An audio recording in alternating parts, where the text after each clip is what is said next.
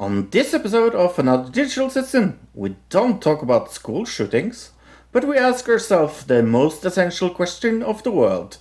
Who the hell is Edgar? Another digital citizen. Another digital citizen. Another digital citizen. Another digital citizen. Hello, ladies and gentlemen, and welcome to WrestleMania week. Yeah, it's WrestleMania this weekend. I'm going to watch both nights. Look, how about you? I'll definitely watch one night with you guys, with you and Bill. I don't think I will watch the other night. I could if I wanted to. We haven't really decided if... I think we're going to watch Sunday, probably, together. Sunday, yeah. That's the plan, I think, right now. I probably will just watch Raw this week, just to get updated, because I don't even know what's going on in WWE at all. So I'll probably find, like, a abbreviated version of that, so I kind of have some concept of what's happening in the storylines. Yeah. Yeah, no, I'm looking forward to this WrestleMania. It's maybe one of the most predictable WrestleManias in quite a while, but very good storylines going in, especially the bloodline storyline with Roman Reigns and everything around him. I mean, that's more or less the best thing going on in WWE right now, so there's that. Okay, I wonder if they still make... Yeah. If people on YouTube are still doing abbreviated Raws. I know there was, like, a huge problem with copyright, and it's probably even a harder thing now. Like, they instantly get copyrighted, so probably not. But I'll find something. Some way to update myself on story. My mouth is better, for people that are wondering. The man inside... Well, the man inside the mouth? That's There's a little man living inside your mouth? Okay. The man behind the mouth. I have two men in my mouth that open and close my jaw for me, and then another one that moves my tongue around. That's how I speak and eat.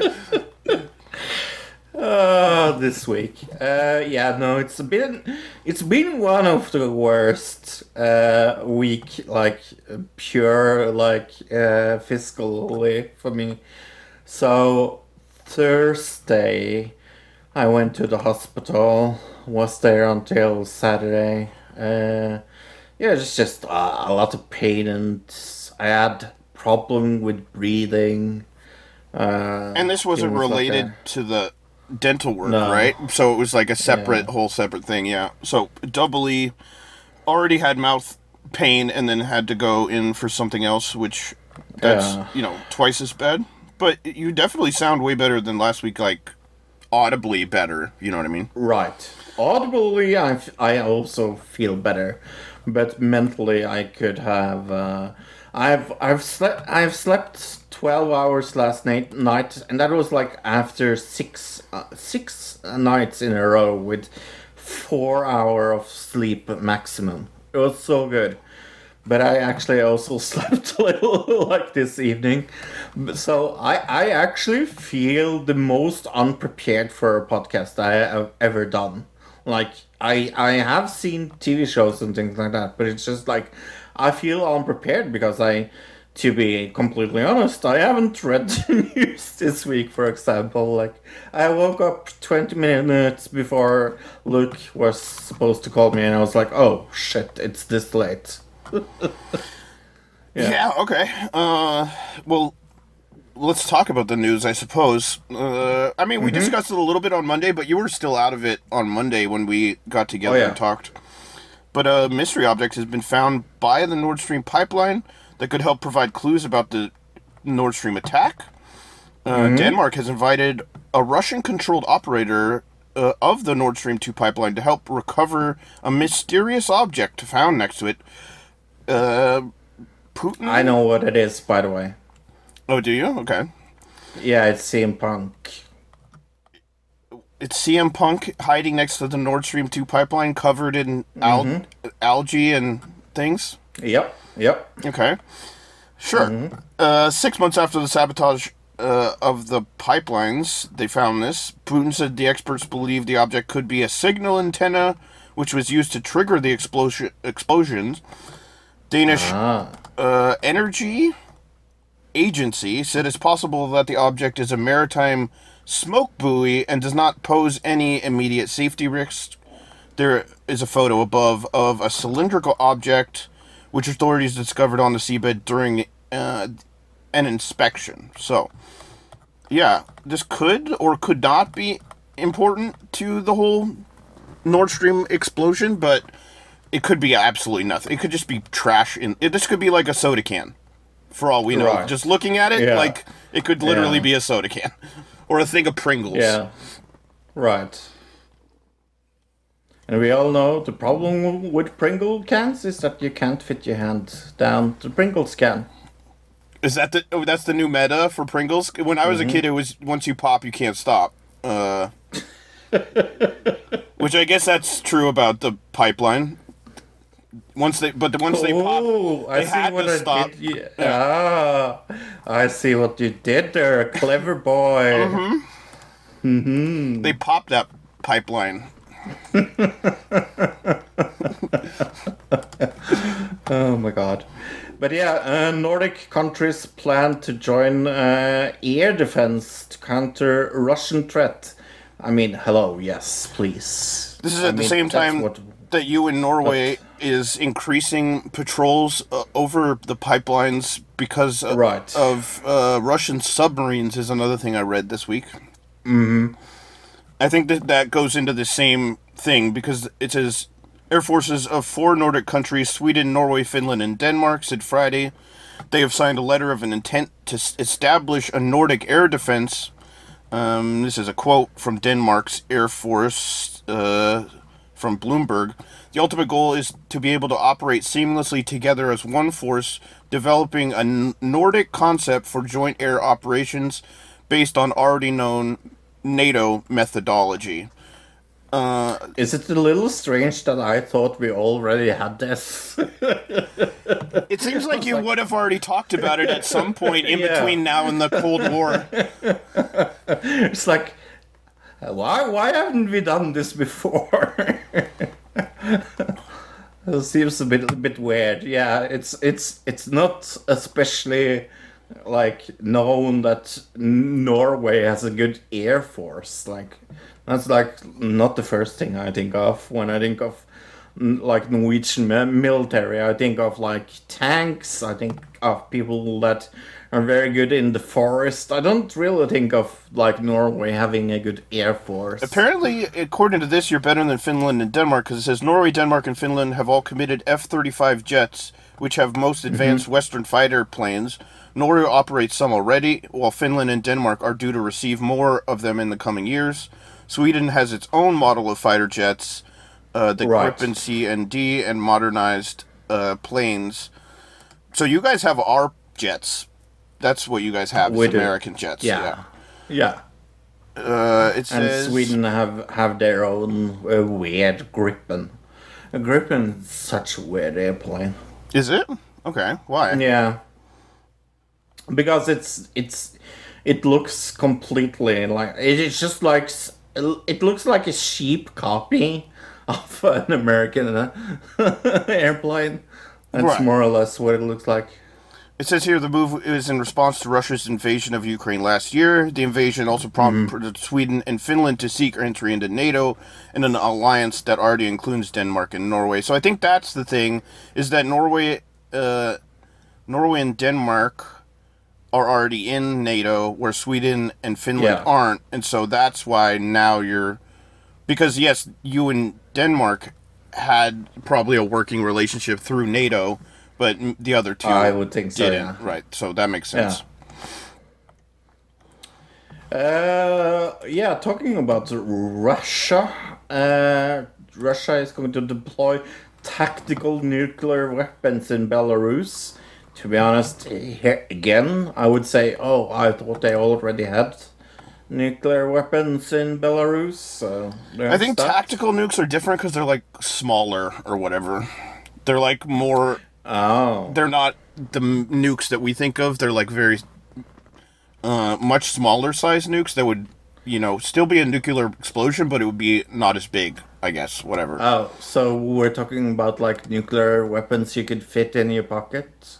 Not that small, but some people say a suitcase or like a briefcase. Oh. Yeah. Oh, yeah. Russia has ratcheted up tensions with the West amid its ongoing war in Ukraine.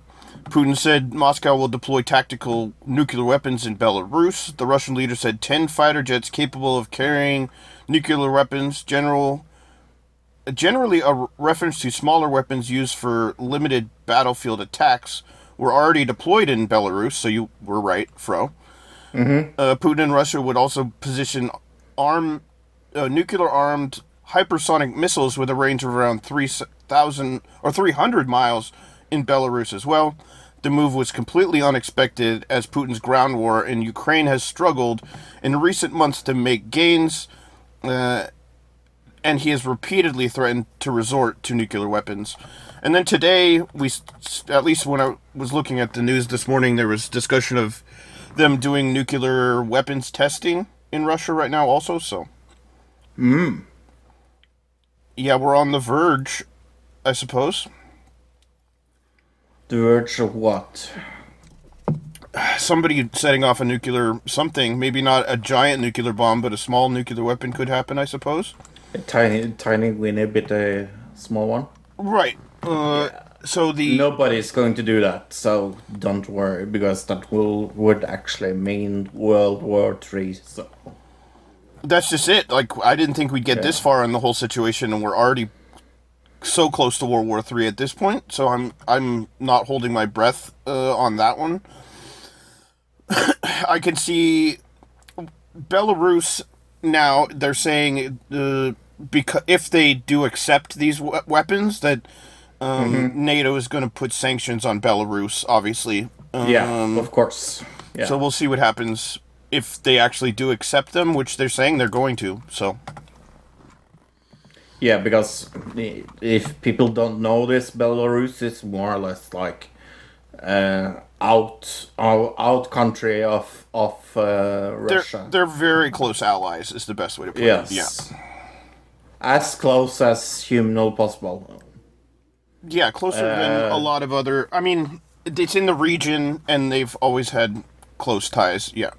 Yeah, Belarus is like the stepbro of Russia, because it does let it get fucked by its big brother. See what I did there? Sure. Let's talk about Trumpy-Lump. He's in jail, right? Right? I saw yesterday, or maybe it was today, the court that is looking at his indictment, they went on break. Yeah, so I don't think we're going to see it this week either.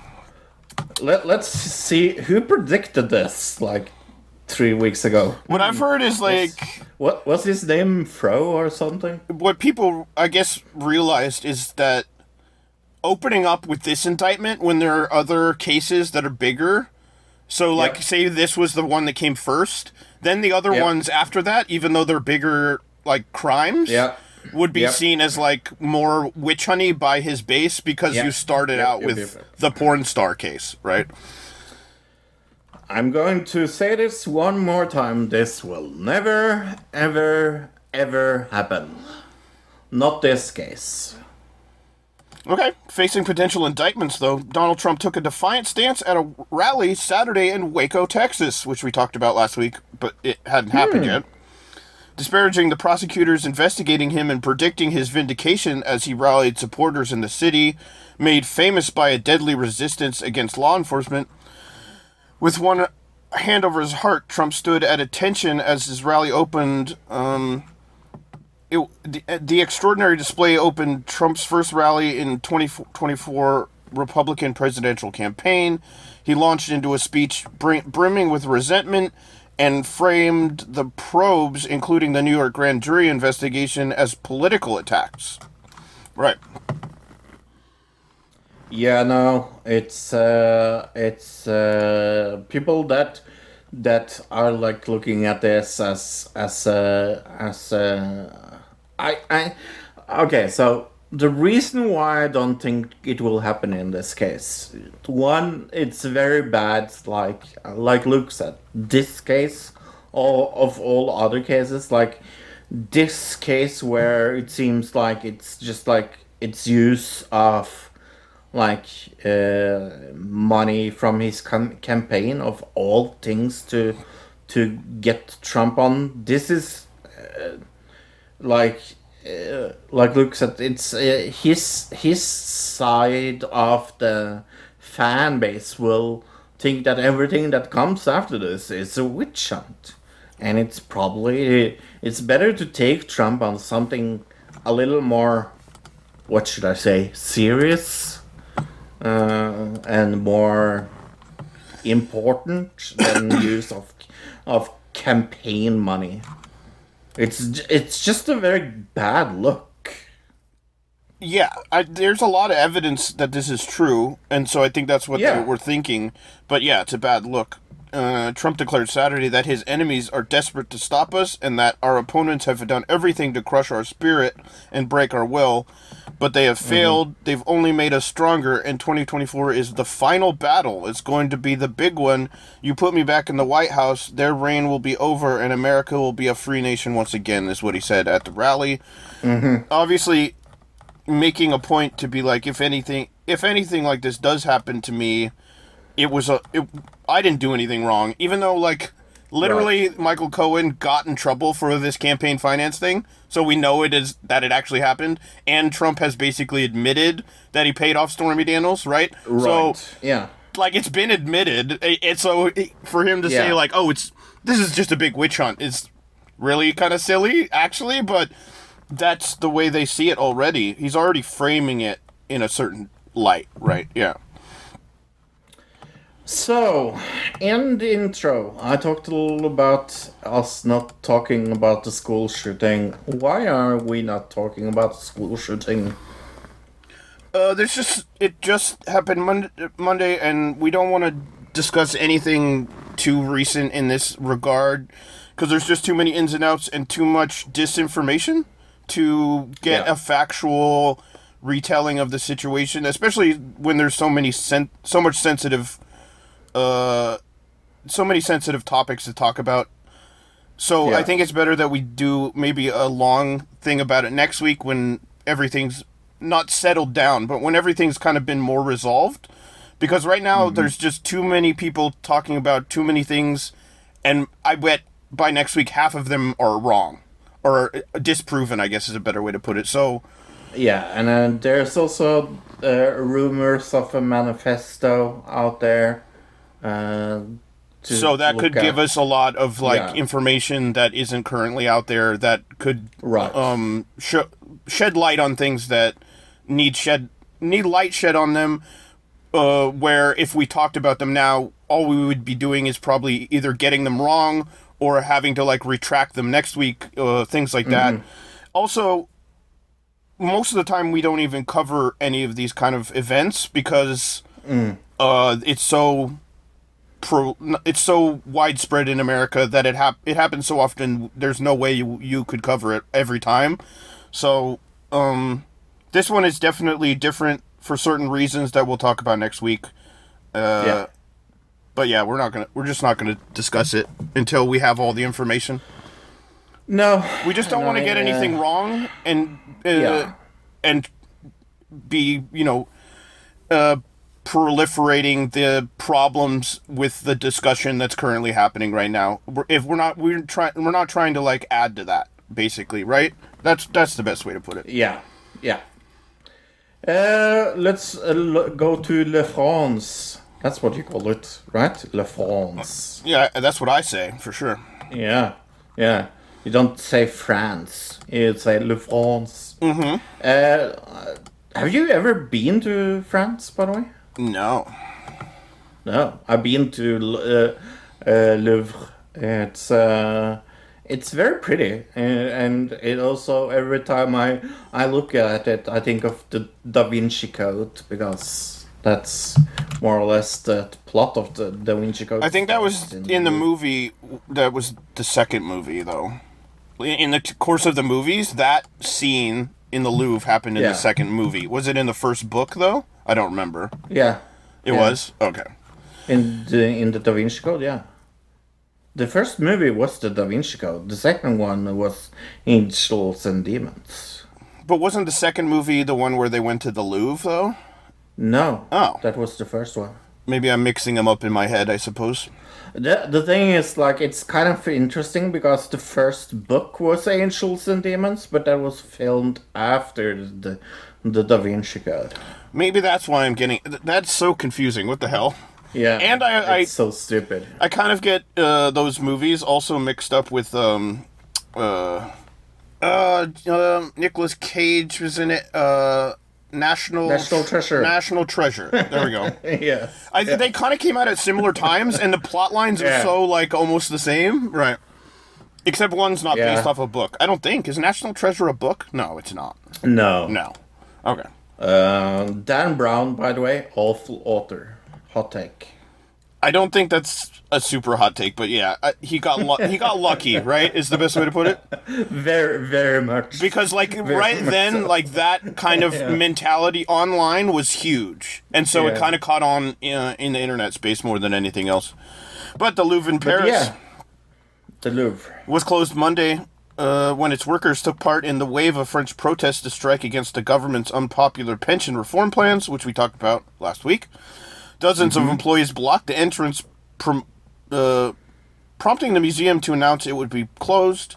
Demonstrators toted banners and flags in front of the famed pyramid where President Emmanuel Macron has celebrated his presidential victory. They demanded the repeal of the new pension law that raises the retirement age to 64. Some tourists were stoic about the artistic blockade. This is from a California student. If you firmly believe that this will bring some change, then there's plenty of other things that we can go and see in Paris. That's great kind of mentality, especially when you went on vacation and then this massive protest happens. They're probably like, we gotta just make the best of it. What I remember best about the Louvre was the queue to see, the painting with the lady that smiles. Yeah, sure. Yes, that painting, and it's super small. I was a little like surprised how small it was. The Mona Lisa. Yes, now I remember what it was called. Maybe that's why the queue's so big, is because you have to get up really close to see it, so you have to have like one person at a time. It's not that small. Oh, okay. Yes. Like you have to use a loop just to see the painting. Yeah, you've got like those inspecting glasses they use to look at diamonds. They like pull them down over your head. It's been drawn on a piece of rice or something. Those people that do painting on like pieces of rice. Yeah. Oh, that's funny. Or maybe a glass bead. It could be on a glass bead. Yeah, Da Vinci very known for painting his paintings on rice. Right, exactly. That's the first thing I think of when I think of Da Vinci. I remember they had a what do you call it? A TV show for Ripley's Believe It or Not, or maybe it was. I think it was, and there was a guy who that was his whole thing, is he wrote things on a grain of rice, and I think he was most famous for doing the entire alphabet, American alphabet or U.S. alphabet on a grain of rice. Yeah. Talking about that, I once when I was a hardcore Christian. I bought a Bible that was like super small to have on my. I've seen those. Yeah. Pocket Bible, I think they call them. Yeah. A pocket Bible, but it was like impossible to read. It was to have it. Yeah. You gotta have a microscope to read it. Yeah. It was so small because it was like you used it as where you have your keys. Like, it was like a keychain thing. Yeah, that's ridiculous, right? Yeah, and There's like no way to read something like that. yeah. But I also remember that I paid pretty hefty money for it because it was, I think it was actually like leather bound and things like that. Weird. Anyway, Okay. yeah. Talking about things that are small, China. See what I did there? Yeah. Very small. It's Yeah. incredibly small. I think Yes. it's not giant and overpopulated at all. No. It's the smallest country in the world. They discover a glass bead on the moon that contains billions of tons of water. A glass bee spawned in violent impacts from space rocks on the lunar surface have been found to have trapped water inside, offering what scientists described as a potential reservoir for future human activity on the moon. Scientists say on Monday the analysis of lunar soil samples retrieved in 2020 found rock melted and cooled, created an impact bore. Within them, water molecules formed through the action of the solar wind on the moon's surface. The solar wind is a stream of charged particles, primarily protons and electrons, emitted outward from the sun and the outermost part of the sun's atmosphere. For future moon exploration, including potential long-term lunar bases, water is vital. Obviously, and the moon lacks a body of liquid water, but its surface is thought to harbor fairly substantial amounts of water, for example, in ice patches.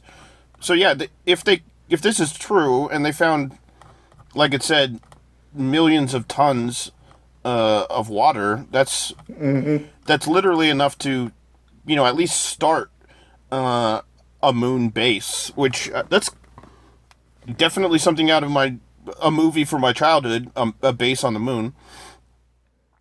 I mean, isn't that the plot of that James Bond movie that I always forget what it's called? Moonraker? I think it's Moonraker. Moonraker, yeah. I think you don't remember that because it's really a dumb name and not a great movie. It is. both of those things are very true. not as bad as Octopussy, but there's that. So. Yeah, I don't remember that one. I do remember Moonraker though. Oh, such a silly movie. So let's go to Florida news, where Florida is very stupid because holy shit, this is so stupid that it's talked about in Norwegian media. That is how stupid it is. The Florence Museum, that houses Michelangelo's statue of David, has invited teachers and students from Florida to visit after an uproar over an art lesson. A school's principal has quit after a complaint about a 6th grade art class, including an image of the statue. The parents had complained that the image was pornographic. The director... Can I just sigh very, very... I'm sighing very high so people can hear how hard I'm sighing over this, because it's so fucking stupid. Cecile Hallberg, the director of the museum that holds the statue, has issued an invitation to this class and said the principal should be rewarded, not punished. The controversy began when the board of Tallahassee Classic School, charter school, pressured Principal Hope Carrasquela to resign after 3 parents complained about the lesson, including a photo of the 17-foot nude marble statue. The statue is one of the most famous in Western history, depicting biblical David going on to fight Goliath. Right. And of course it's porn. I think it was like designed at the time to kind of show the perfect male body. Like that was kind of the... But it's not fucking porn. This is not porn. It's art. Well, not only that, the art class that this teacher was teaching was like a Greek art... it was a art class meant to look at Renaissance art specifically. Right. And when you're talking about Renaissance, that time period of art, this is literally one, like in the top 3 one most of the famous. most known. Right. Yes. So to take that out of the curriculum would be to take like the biggest. It would be like teaching people about basketball and being like, but we can't talk about Michael Jordan. Yeah. Right. Yeah, it's just like it flabbergasts me that this happens. I'm sure they are Christian conservative people. Oh, Like, that's what it said. It's a charter school in Florida's capital. Yeah. Which more than likely means it's some type of Christian school. But it's just like, why the fuck? Oh, it is so. I get. Do you know what annoys me, Luke?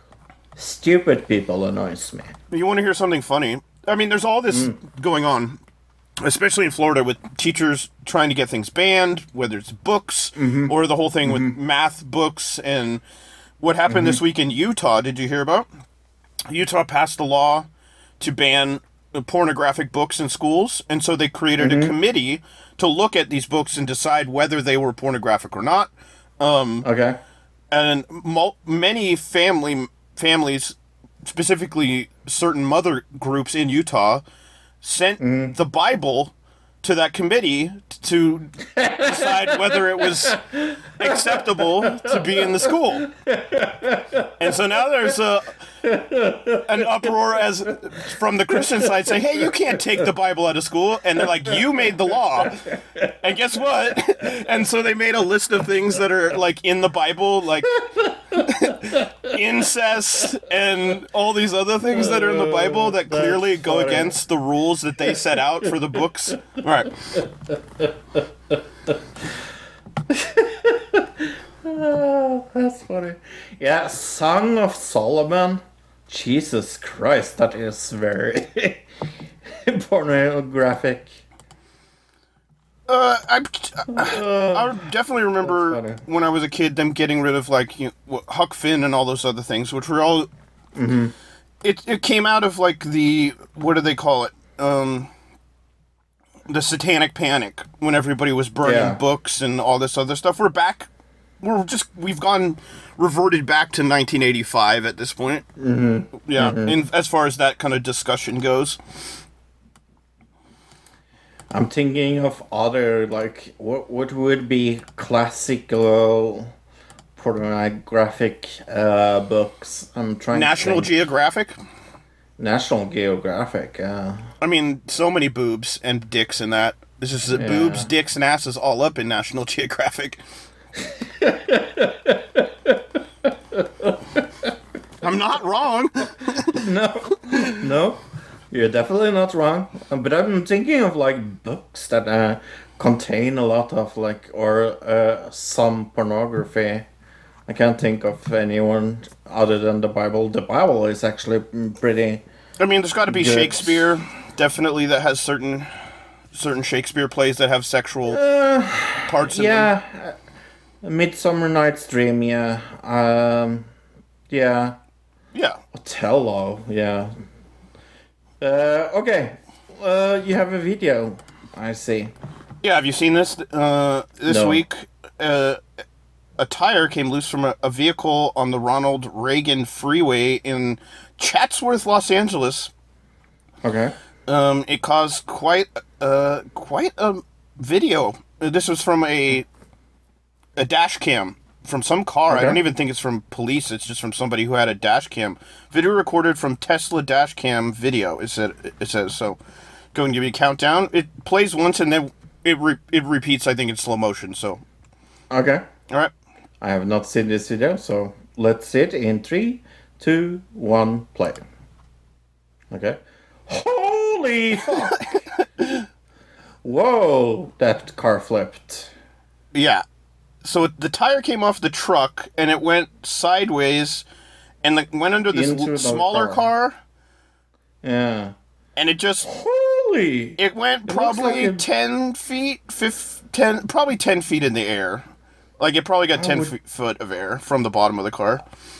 I would be so scared if I was in that car. And, like, I don't even think you would have time to be scared. It would be one of those things where it all of a sudden happens, and before you know it, you're just sitting there in a totally destroyed car. Jesus Christ almighty. No major injuries were reported following the incident, so everybody was fine. That's fucking lucky.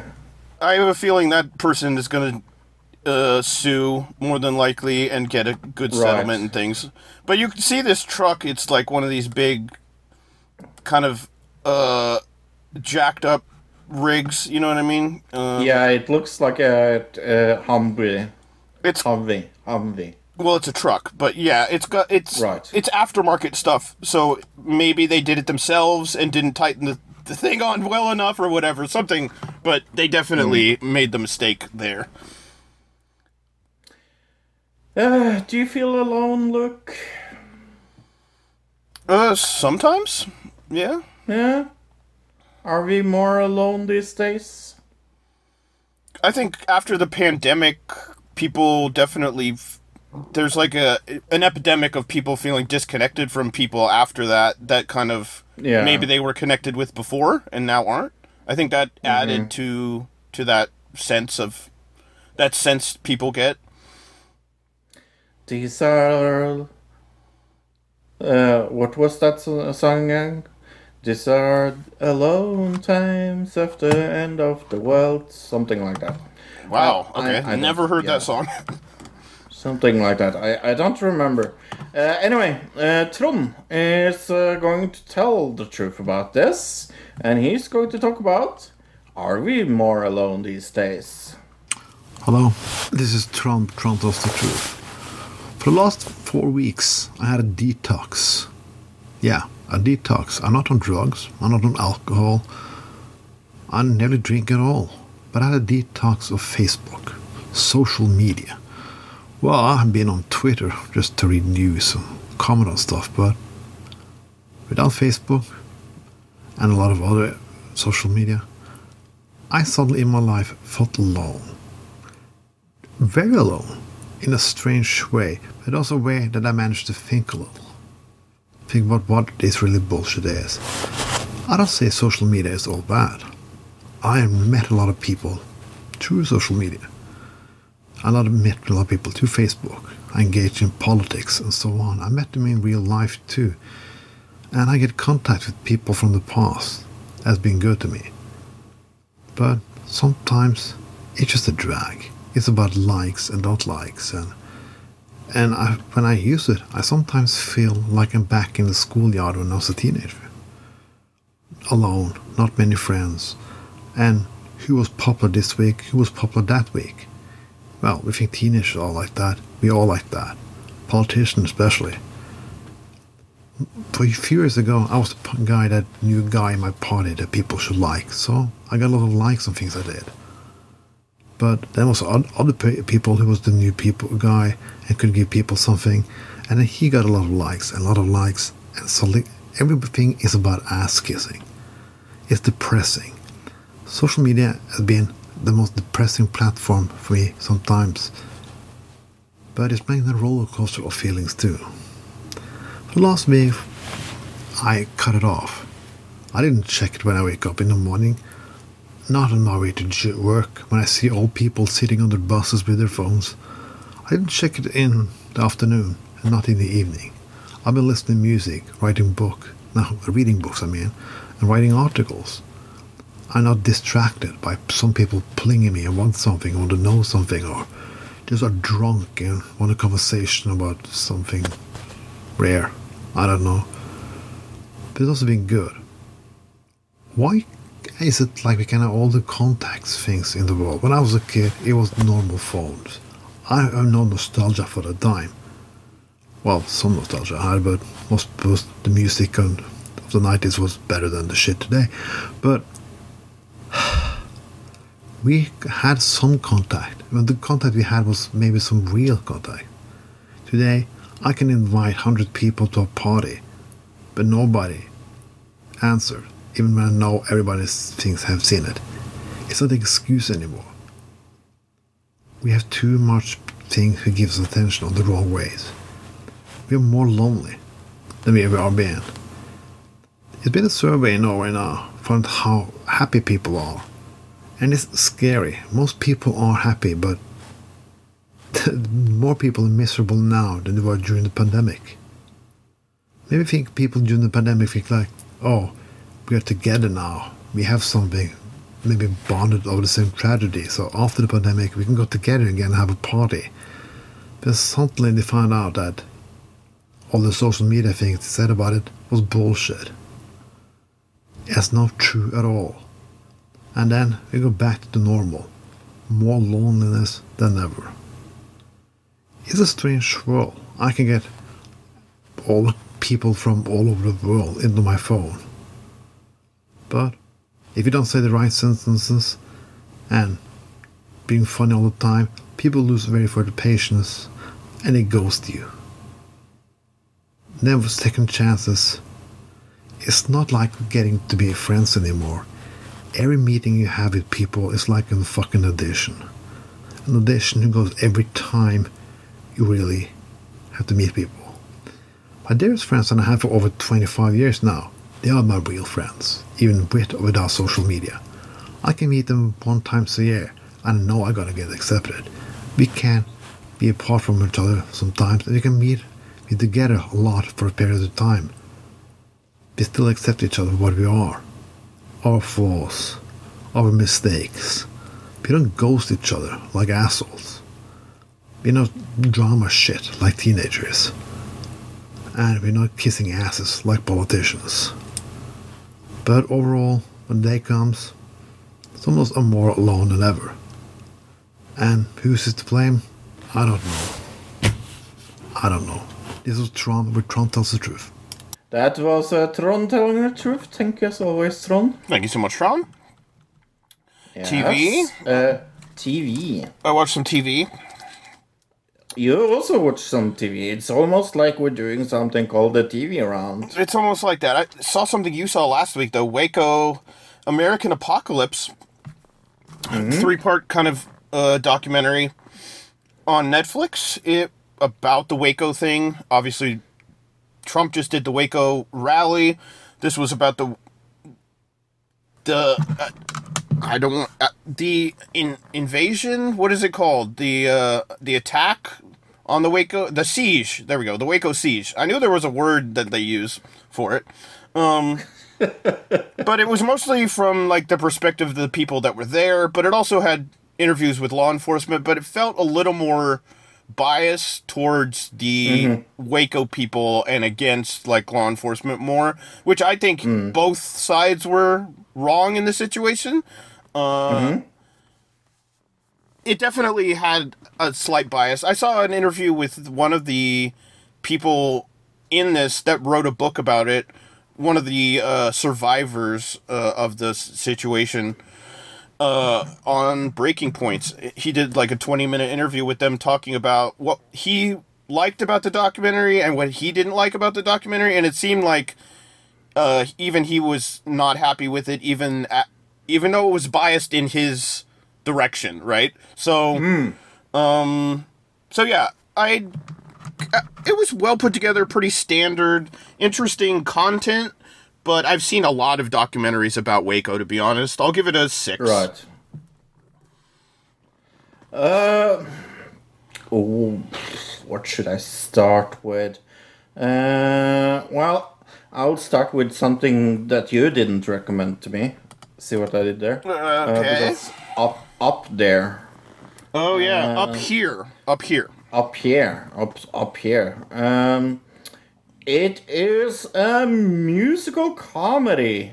I don't know if I like this, to be honest. You gotta like it more than me. Well, yes. I guess you don't have to, but more than likely you like it more than I do. Yes. More than likely I did. I didn't think it was all that great, but I think the singing is maybe one of my biggest part of, like, if you, what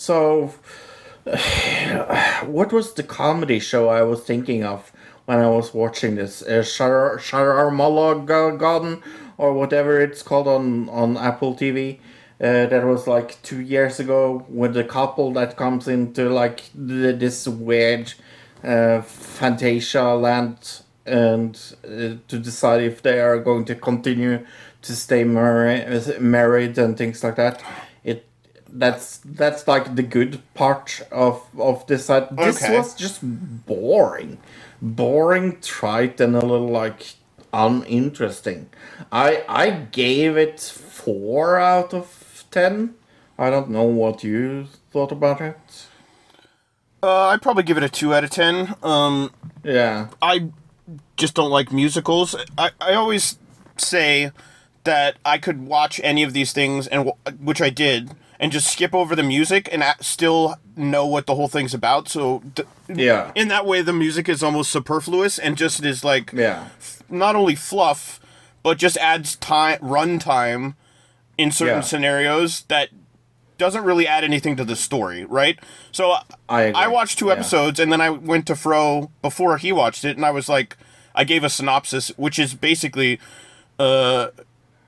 this woman moves away, and she wants to start a new life, and she meets this... She doesn't want to, like... she doesn't want to get caught up in a relationship, but she meets this guy. And like, you can skip over all the songs and still understand what's happening in the story. It took me about 25 minutes to watch 2 episodes of this, because I skipped over all the songs. But yeah, it's... Not only that, it's just pretty standard kind of network television... The filming of it, the acting's not that great. I don't know I didn't listen to the songs, but were they any good? No, not really. They just sounded like any kind of generic musical. Very generic. Yeah. Yeah. It wasn't as bad as, like, for example, like High School Musical. That is the first thing that comes into mind if people like ask me what is one of like the worst musical shows of the world, I would probably bring that up. That or Glee. Yeah, I'm not a big Glee fan for people that don't know, but yeah, it was very cutty cutter, not that good. Yeah, 3 or 3.5, 4, somewhere there. But I give it a 4. Yeah. Yeah, there was not really any huge potential for it to be a good show, even if it didn't have musical bits. My turn? Yeah. Great Expectations on FX. Did you see this? No. You did not? Okay, based on the book, obviously. I didn't want to, so I didn't. I was expecting going into it, I had low expectations, obviously. I was expecting something along the lines of any kind of BBC drama you've seen from this era, based on a book, you know what I mean? That's exactly why I didn't watch it. And it's not that. It's actually well filmed, It's well shot, the acting's really good, the whole thing's pretty engaging. I mean, I would actually recommend it. I went into it with pretty low expectations, so take that with what you will, but of salt. Yeah, I don't think that's the correct term, but something like that. We'll take it with a little grain of salt. Yeah, that's the correct term. But yeah, I would say it's kind of good, to be honest. Wow. Okay. I didn't think you would say that, to be honest. Well, it's just really well put together. I mean, way above any kind of, like, what you would think as far as, like, BBC show like this. It's 3 steps up from that. So I'd give it a 6.5. Well, another show that was about singing, Daisy Jones and the Six. Yeah, I saw this last week. Yes, you did. And you said that I should watch it because you liked it. And I really liked this show. I was a little surprised that I have never heard about this. You were the first one that talked to me about it, and I was like, okay. And it came out like a month ago or something, right? Something like that. It came out a little while ago. I'll look it up. A little while ago, but I hadn't heard about it other than from you, and I went into it like with pretty low expectations, other than that you liked it. But holy fuck, this was good. I really liked it. Suki Waterhouse, it was amazing in it. Really liked her. She's really good. But the two main actors really was good. It is about this group fronted by very two charismatic singers called Daisy and Billy, and how they had risen from obscurity to fame, and then they have sold out shows and things like that, and then they call it quits, and decades later the band members agree to reveal the truth of what happened back then, and that's more or less the storyline. I gave this a 8.5. Look, I really liked it. It's one of my biggest surprises of this year. Really liked it. Good music as well. And it's all fake. It's in that style of documentary, but it's a fake documentary. Yeah. Faux-umentary, I guess. Mm-hmm. Yeah. It came out on March 3rd, so literally almost a month ago. Yeah. Mm. Yeah. Do you remember what you gave this? I mean, I saw it last week, so I can just look back on my little page here. Let me see. Oop, too far. Yeah, 8.5 from me. I gave it 6. Yeah. Oh, okay, yeah. Like I said, I liked it a lot. Yeah, it was good. Some of the dialogue was a little cheesy at points, but other than that. Let's see, what else did I see? Let's talk about... Farmer Wants a Wife. I forgot about that. Farmer Wants a Wife. It's on Fox. This is a yes. U.S. show that's based on a U.K. show, but you said that there was also a Norwegian version of it, right? I think it's originally Norwegian, yeah. Okay, interesting. All right. So there's multiple versions of this, but this is an American version, which inherently comes off with a strange Christian bias, and all these people are Trump supporters when you're watching it. It was very, very fun to... I have to say that I watched some seasons of the Norwegian one, and it's okay, but it was very, very fun. No, the thing about the American one is half these people are probably racist, is the thing. Right, but it was that's why it was maybe even more fun for me to watch this. Oh, I see what you're saying. Yeah, okay. Yeah.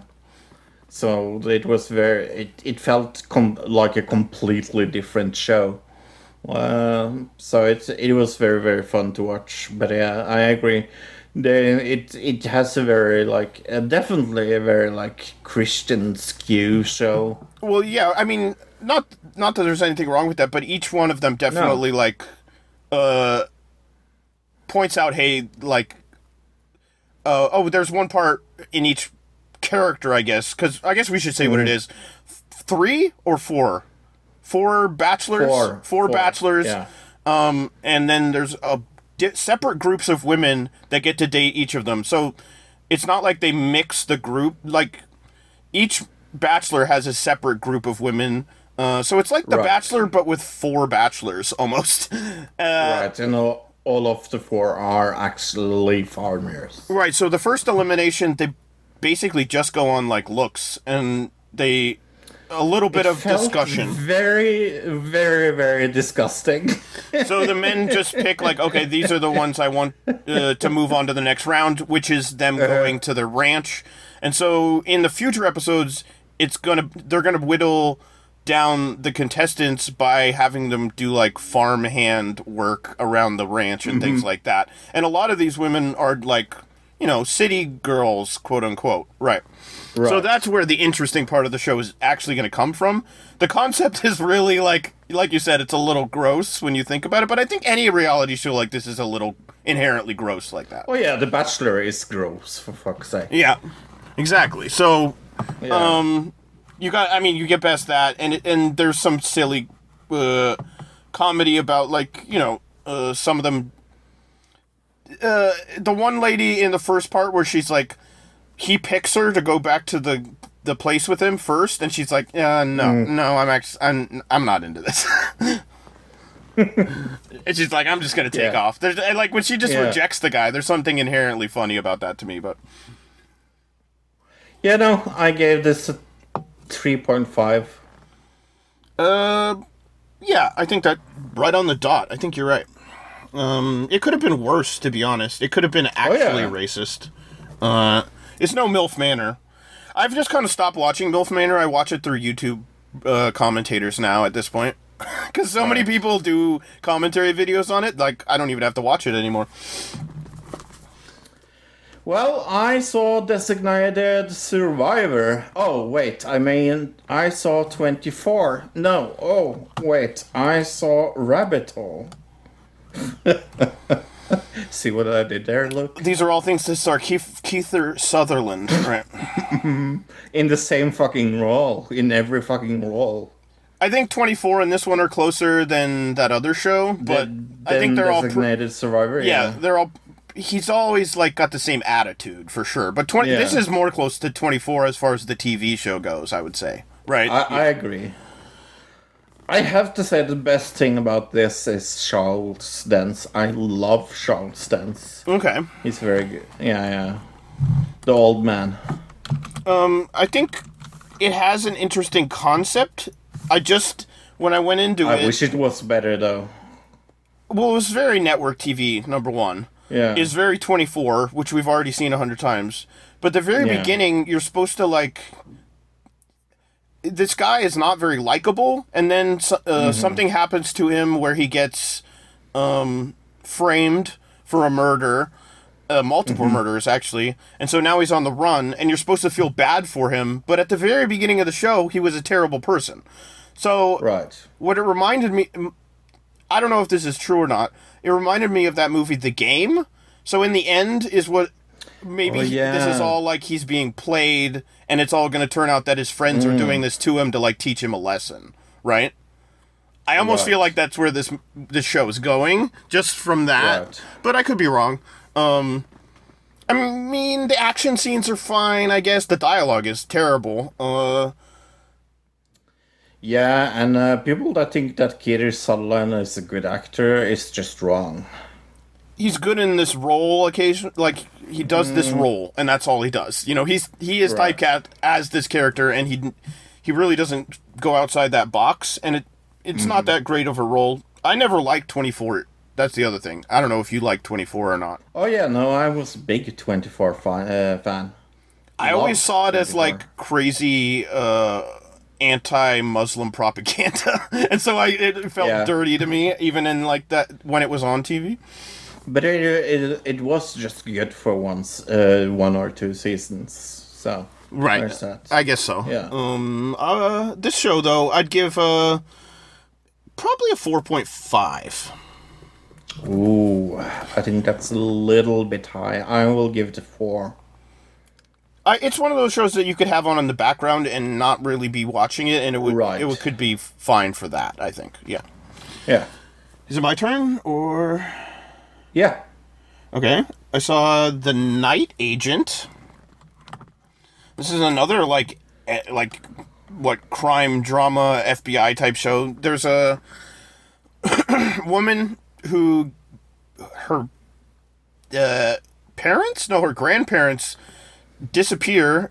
They get kidnapped or something, and she doesn't know where they are. We find out that her grandparents were actually, like, CIA spies of some type, very secret agents. And so people are after her because she saw one of the kidnappers' faces, right? And this guy we meet right at the beginning of the show, the night agent, is tasked with keeping her safe. And that's the whole point of the show. Yeah.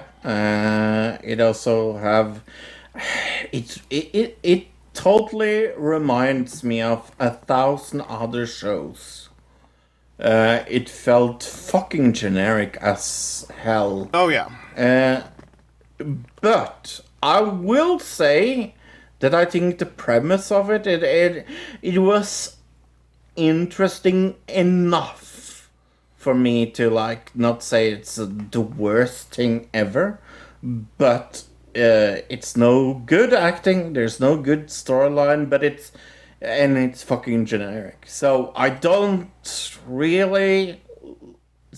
I'm not going to say I liked it, but it was okay, totally fine to watch. I think the main character, the male main character in this, we're gonna see him a lot more in the future. He's like he's got something. He's got something that like I can see him as a leading man in other shows and things like that. Oh, so definitely. Oh, yeah. Everything else is very generic. Everything else is, like, predictable is another thing. Like, super predictable. I've seen movies and TV shows that are just the same plot line as this, and you know how it's going to end, and you know, like, there's going to be... you know what the problems are going to be going on. The one thing, the cliffhanger was pretty good at the end with the baby. That was kind of an interesting cliffhanger. Oh, yeah. But other than that, it's super generic. I'd give it a literal 5, like a right in the middle. I gave it a 5 as well. Yeah. Just generic. Super in the middle of the tree. Okay, the last thing I saw was an animated little thing called Digman. Me as well. Yep. Yeah. Indiana Jones animated show. Right, but they even make a point of being like, I'm trading out this idol for the other idol, but not as any kind of character that's currently copyrighted. I like this. This was fun. Yeah, it was hilarious. I mean, it's totally making fun of itself. It's not supposed... I mean, this has got Andy Samberg, Tim Robbins, Tim Meadows. What's the other lady from Brooklyn Nine-Nine? Melissa Ferrano, I think is her name. So, yeah, it's got a bunch of really good comedy actors in it, and the comedy in it's really funny. It's very irreverent is the best word for it. Yeah. Oh, yeah. And very, like, self-aware, I would say. You definitely get that Tim Robbins kind of humor coming through really hardcore. Oh, yeah. Yeah, that, what's his show called? The Tim Robbins Show or whatever. It's got a feel of that a little bit. It's very good. I'd give it a... It's probably my best show of the week. I gave it a 7.5. Yeah, I think you're right. I was going to give it a 7, but I think it's definitely the best show of the week. And there was a few shows this week, so that's saying a lot. Cool. Then we saw the season finale of that 90s show. That 90s show, episode 10, Kids in America. As Sherry deals with her landlord, Leia's last day in town gets complicated after Jay expresses doubts about a long-distance relationship. Well, I mean, doubts meaning he told his friends that he was probably going to break up with her, right? Yeah. I mean, that's... And she heard that. Well, I think... didn't the one kid accidentally... The Asian kid accidentally said it in the group? No, she heard it, yeah. Yeah, he accidentally kind of blurted it out, which I've had that happen in friends groups, where there's like a secret, and then one friend doesn't know that the person isn't supposed to know, and then they just say it in front of everybody, and everybody's like...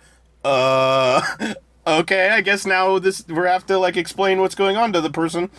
But yeah, no, last week I complained about it being maybe one of the worst episodes building up to this episode, so my expectations for this episode were maybe a little too high, because I have to be honest, I don't think the two last episode was that good, and I didn't really like this episode either.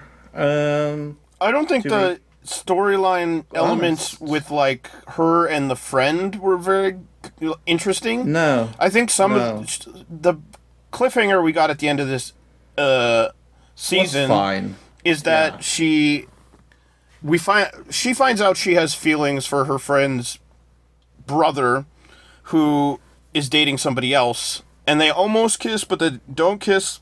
Right. And her friend catches them in the kitchen, and so we're left with, like, okay, she's still got a boyfriend there. She's leaving for until next summer, which I assume the beginning of season 2 will be the beginning of next summer. So Right. we set up for a kind of a cliffhanger, but it's not that interesting, is the thing. Yeah, that's the problem. It's super basic. Very basic. So, yeah, no. Other than that, I think this whole season was pretty good. I think I can't. it was like mid-tier good. It was like a 6 good, I think. I would give it a 6, yeah. I think a lot of the bad episodes really overshadowed some of the decent episodes. I wouldn't say there was one standout amazing episode either. So, yeah. Well, there was this one episode. I remember I laughed my ass off. But I don't remember which one it was. Sure. But that means that we're doing something else next week. We're doing The Power. What is The Power, Luke? Yeah, I think it's on, where is it? Amazon Prime Video. Teenage girls suddenly and mysteriously develop a special power that allows them to electrocute people at will. And yeah, it's got John Leguizamo, Toni Collette. It should be interesting, I suppose. Let's see, is there anybody else big in here that we would know of? Eddie Marsan, who's like a British actor. Okay. That you would know if you saw him, you know what I mean? That kind of thing. Right. Yeah, there's a lot of... Wow, this has got a lot of people in it. Huh, okay. Yeah, the concept sounds interesting. If it's really terrible, we'll just watch 2 episodes and then leave it. We'll find something else, yeah. I have absolutely no expectations for this at all. I feel like it's going to be a Ya show, for sure. Oh, yeah. Yeah. But that doesn't always mean bad. We have watched Ya shows. I remember the one that they jumped into the river. Oh, the one where they had to complete all like the tasks because it was like the school challenge to win the money at the end of the year. Yeah. What was that called? Yeah, and that was decent. It wasn't amazing, but it was worth watching the whole show. Yeah. Oh yeah. Okay, let's talk about conspiracies. Have you heard about Ray Epps, Fro? No. He was this guy that was at the center of a conspiracy theory about the Capitol riot. He sent a letter Thursday, Fox News and host Tucker Carlson demanding a retraction for false and defamatory statements that Epps had worked as a government provocateur on January 6th to help instigate the mob attack. A letter from Carlson's lawyer also demanded a formal apology. He also demanded a formal on-air apology for the lies having been spread about Mr. Epps. Yeah, so if you don't know the story, this guy was on video saying things like, "We gotta go to the Capitol. Everybody this way. We're going to the Capitol." He was saying things that could be construed as like he was telling people to go there and do this. So he was there, and there is video of him doing that. But then the Fox News ran with it and said he was like working for the FBI, and that he was like an FBI informant who was being a provocateur trying to start it, right? So that's why he's currently asking for an apology, which could turn into a lawsuit if they don't, right? You know what I mean? Yeah. Interesting. For sure. Definitely interesting. Okay, so this is weird. Because I don't know if anybody remembers the Thranos Hulu show. The Dropout, it was called. The Dropout, yeah, really good. Love that show. But yeah, trial witness against Elizabeth Holmes sues Disney. Disney and Hulu. A key prosecution witness whose testimony helped convict Theranos founder Elizabeth Holmes of fraud sued Walt Disney Co. on Thursday over a recent Hulu miniseries. The Dropout, which starred Amanda Seyfried, chronicled the rise and fall of a blood testing startup. Mark Rossler said, Adam Rosendorf, said the character Mark Rossler in the show covered up Theranos' fraud by ordering the destruction of damaging lab results and falsifying records. According to Rosendorf, the betrayal had devastating effects on his reputation and career. And so that's what he's suing for, obviously. Yeah. If it's true, is it defamation? I don't think. Don't know. Don't think it fits that mark. And not only that, they didn't use his real name, so that also I don't think he's gonna win, even if he does sue. Especially since he's going against Disney. It's not like they'd have cheap lawyers exactly. Right. Well, other people that don't have cheap lawyers is the army, I'm going to guess. The Army's newly launched advertising campaign was aimed at reviving the service's struggling recruiting numbers, and the arrest of actor Jonathan Myers has upended this. Jonathan Majors, sorry. Majors, who authorities said was arrested Saturday in New York on charges of strangulation and assault and harassment, was the narrator of 2 ads for the Navy, and at the heart of a broader media campaign that was supposed to kick off at the NCAA's March Madness College Tournament. Army leaders were hopeful that the popularity of the star, who is in Creed 3 as well as Ant-Man and the Wasp Quantumania, would help them reach a youth audience. Obviously now they're going to have to pull that stuff, I would think. Ant-Man already came out, right? And Creed 3 already came out, so those aren't going to be affected, but... I just think it's pretty wild that the timing on that, you know what I mean? The timing is pretty crazy. It happened right before they were going to run these ads, and they were totally caught off guard by this, obviously. Yeah, I didn't know who this guy were before game meetings he was in. I wouldn't know him or anything, right? He's been in some big things, maybe not in like major roles in them. I don't even know that, but right. I don't know. I don't really like youth army recruiting stuff. I always think it's really kind of gross when they like have army recruiters in high schools and stuff. It's like it's kind of dirty to me. So I'm kind of happy that these got canceled. Hey, how much do you know about Cleopatra? Not a lot. I mean, just like the stories I learned in middle school when I did like history on Egypt. That's about it.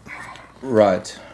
There's a lady called Stacy Schiff that has written a very good book about her called Cleopatra Alive. And I'm actually listening to that right now. It's on Audible. And if you want that book, or any other book about things that you're interested in, you should go to audibletrial.com/ADC.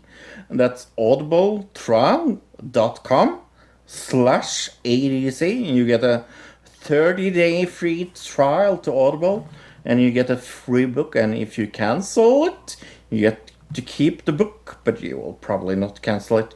And this book about Cleopatra is 14 hours and 16 minutes. It's really, really good. And I didn't know anything about Cleopatra going in, other than like the most very, very basic things like you knew about school.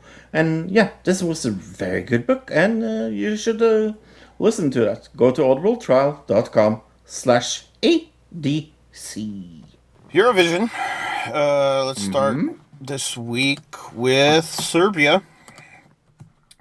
Yeah, Luke Blackwood with Samo Mi Se Spava. Yes, it was, remember that band Orgy from the 90s? I do.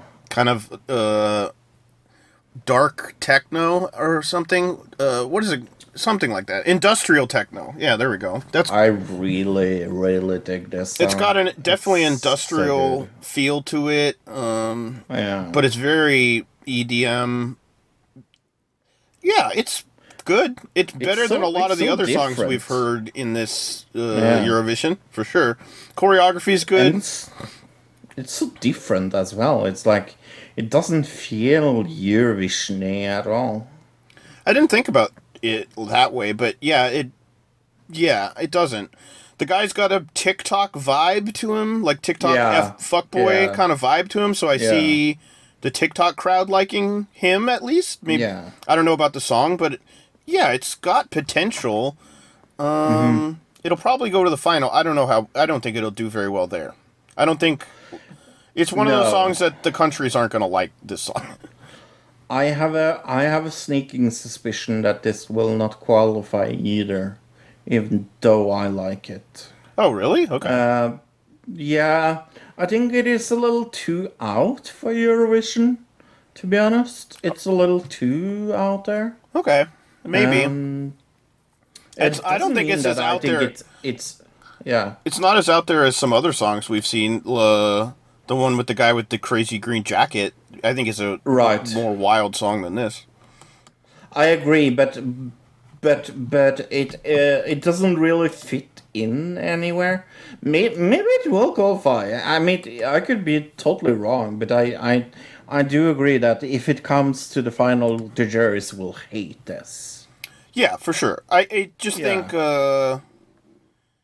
it has potential with the way that the new rules are because of the guy. I think the younger people are going to like him. That's my only. And I'm also very interested to see how this is something that we haven't talked about. I'm also very interested to see now that America is allowed to vote in Eurovision, if that every other country is allowed to vote this year, and if that will turn things around. Very, very interesting. Anyway. Let's go to the next country, Switzerland. That is a Ramo Forer with Water Gun. Very good song. Very good song. Young guy, I think, or at least he looks like a teenager, this guy. He's so young looking. Very good voice, though. He's 16. Well, there you go. That's why he looks so young. It's an anti-war song, obviously. It's Switzerland, so that totally makes sense. Fits. I think one of two really outspokenly anti-war songs in this Eurovision, right? This and the crazy one, Nazi one. Right. Yes. the crazy Hitlers. Yeah. The crazy Hitler one. But this is way better than that. This is like an actual. This is a song I'd listen to again, and it's something that I could see downloading and listening to over and over again. I like the message. I like the beat.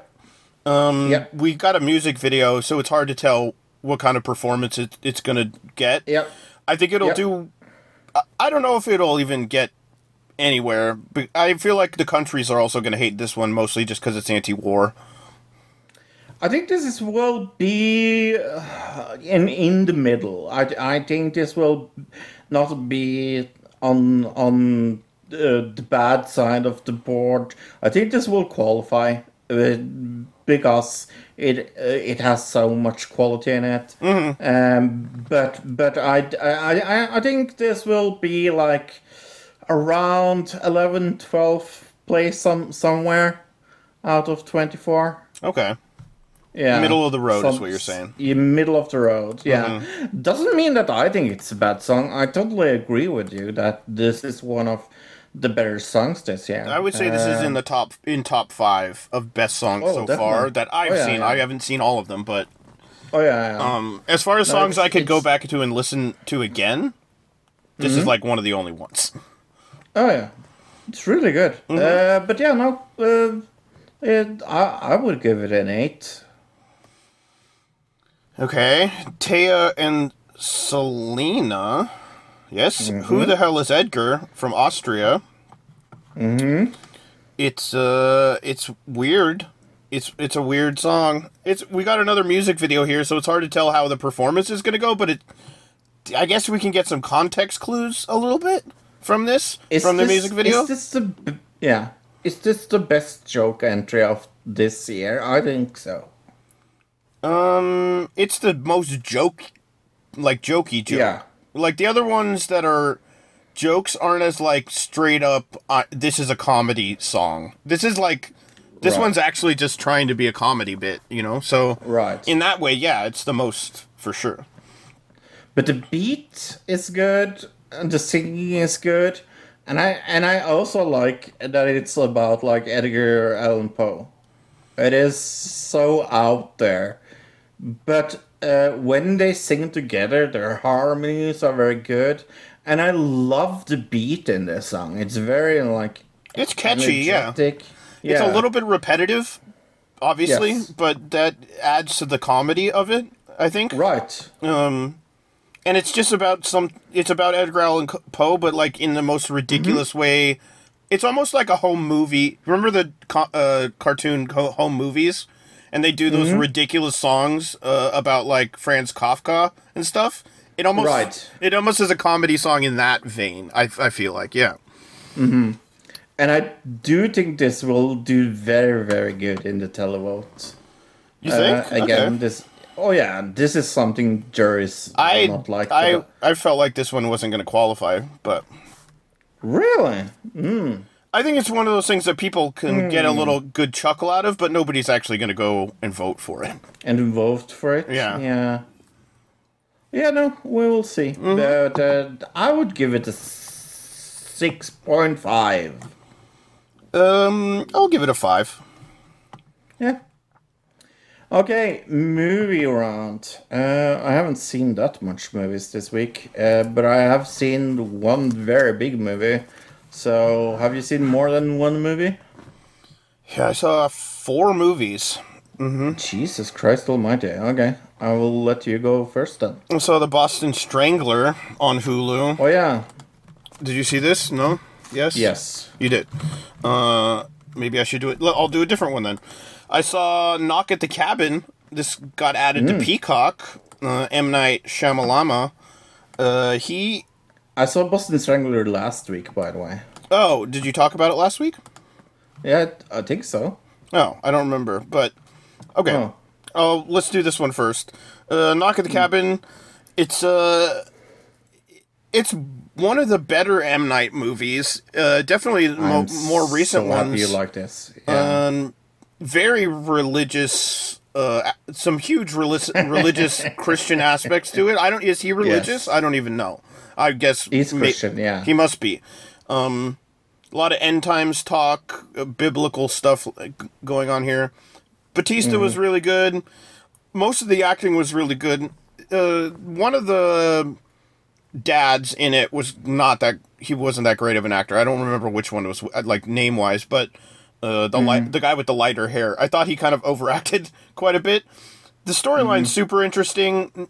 Really didn't get that Shyamalan twist that much, though. No. Nope. So that was a little That's weird. One of the things I liked about it. Oh, just because almost not having a twist was a twist in itself, because you're expecting Right. a twist in his movies and you don't Yeah. get it, and that in and of itself is the twist, maybe? Mm-hmm. Yeah, okay. I get that. I don't know, it was really fun, super entertaining, definitely recommend to anybody. I'd give it an 8.5. Yeah, I really liked it. I mean, I think it's good to see him do something... Good again. Yeah, I was going to say something where it doesn't feel like he's just writing from a formula, because a lot of his more Right. recent stuff, it felt like he was just trying to repeat the same success, instead of trying to create something good. Cool. All right, your turn. Yeah, I've just seen one movie. Oh, well then let's do Boston Strangler, I suppose. Yeah. Who did this have in it? Keira Knightley, I know that. A bunch of other people. It's not really about the Boston Strangler all that much. It's about these two women who are reporters, and they are trying to solve the case of the Boston Strangler. It's more about them, and really not about... I mean, it obviously, because they're trying to solve that case, but we don't really, meet the Boston Strangler all that much in the... It reminded me of She Said. What was that one? That was about the Harvey the- Weinstein. Harvey Weinstein, The one from last year. Yeah, a little, yeah. And there was something else. There was that other one that was about the female reporters. It's similar to those kind of movies. They're obviously it's set in a time period where female reporters weren't taken seriously in like the 60s, probably. And so it's not only about them trying to catch this guy, but their struggle to try to be taken, not taken for granted, right? As women reporters. It's more about that than anything else, to be honest. So if you're going into a movie and being like, I really want to see something that's shows what the Boston Strangler, I don't think this is necessarily that movie. It's more about other things around the Boston Strangler. So I'd give it I don't know. The acting was fine. The cinematography was probably the best thing about the whole thing. I give it a 6, maybe 6. Yeah, I think I gave it a 5.5. I think it'd definitely be better. In certain ways, like when you're going to a movie about a serial killer, you probably want to add at least one scene where somebody gets killed, or like right in like a pretty dramatic way. But I don't know. You see, I saw this very small, very independent movie, and I'm sure you never heard about, called Avatar: The Way of Water this week. Okay. Did you see it at home, or did you see it like... Yes. Okay. No, I saw it at home. Yeah. Because I don't fucking really care. You know when you go into a movie thinking, oh, I'm going to hate this, and you are 110% correct, and and you feel vindicated because you didn't really pay anything for it, but you downloaded it illegally on a torrent site. That's how I felt this week watching Avatar: The Way of Water. It's 3 fucking hours. They released an extended version, so like the one that you saw is probably the one that was the extended thing, because originally it was shorter. I think they added an extra half an hour or whatever. 3 hours and 12 minutes it is. Yeah. So fucking long. Yep. Epic filmmaking. Hey, did you like the first Avatar? Okay, you didn't? Well, don't fucking watch this. Okay, so I will say some nice things about this movie that I didn't really like. It is very, very pretty. Yeah. It is very, very, very pretty. It has very, very good special effects. Let's think. What's the other thing I liked about this movie? No. That's it. I like, okay, this isn't for me. Like, what am I supposed to say? Like, oh, you're so negative. Well, it has 7.6 on Rotten Tomatoes, 92 on an audience. Why did you not like this? Because it isn't that good. It was the exact same fucking movie as the first one as well. I was so shocked finding out that most of the storyline of the first movie was like in this movie as well. Mm-hmm. But it was just like, yeah, nothing new, nothing to come with. It's just like it felt very bloated and unaware of itself, and just like, yeah. So when I give this a 4 out of 10, then yeah, 4 out of 10. Yeah. How much Avatar sex happened in this one as opposed to the first one? More or less? Less. Okay.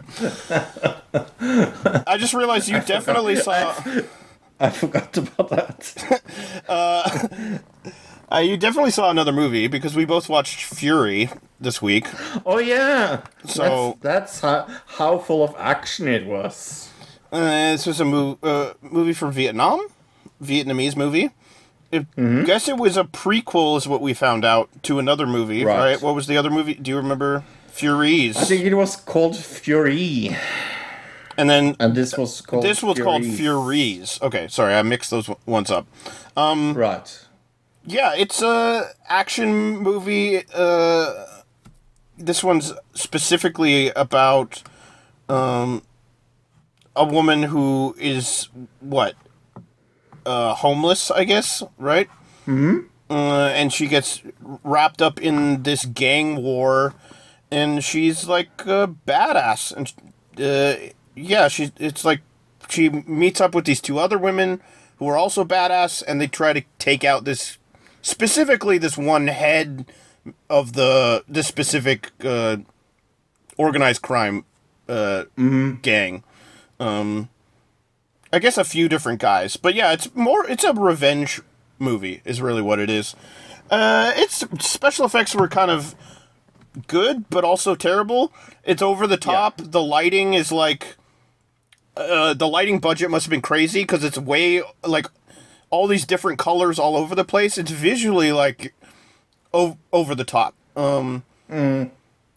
We saw it obviously with dub and subtitles. It seemed a little off. I don't know. The dialogue was a little weird, but it's a weird action movie. It's not like I was expecting great dialogue. So, let's see. I don't know. I'd give it a 4 point. I'll give it a 4. Yeah, I would give it a 4.5.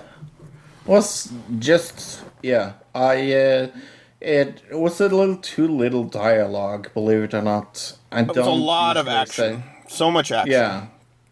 It was just a little too little dialogue for me to get super into it, to be honest.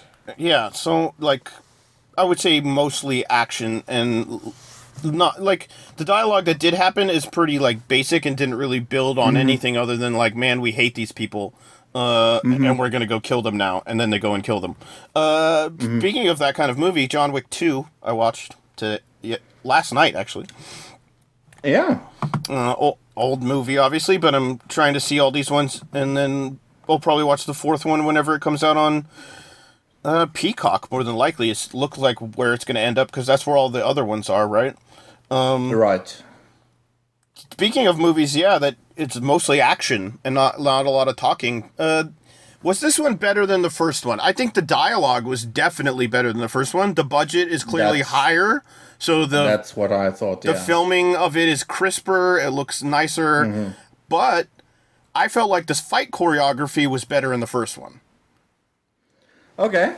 I think the fight choreography really was more over the top and had like different elements, where the second one, it felt more generic action movie fight choreography, if that makes sense. I can see that, other than I really like the mirror scene.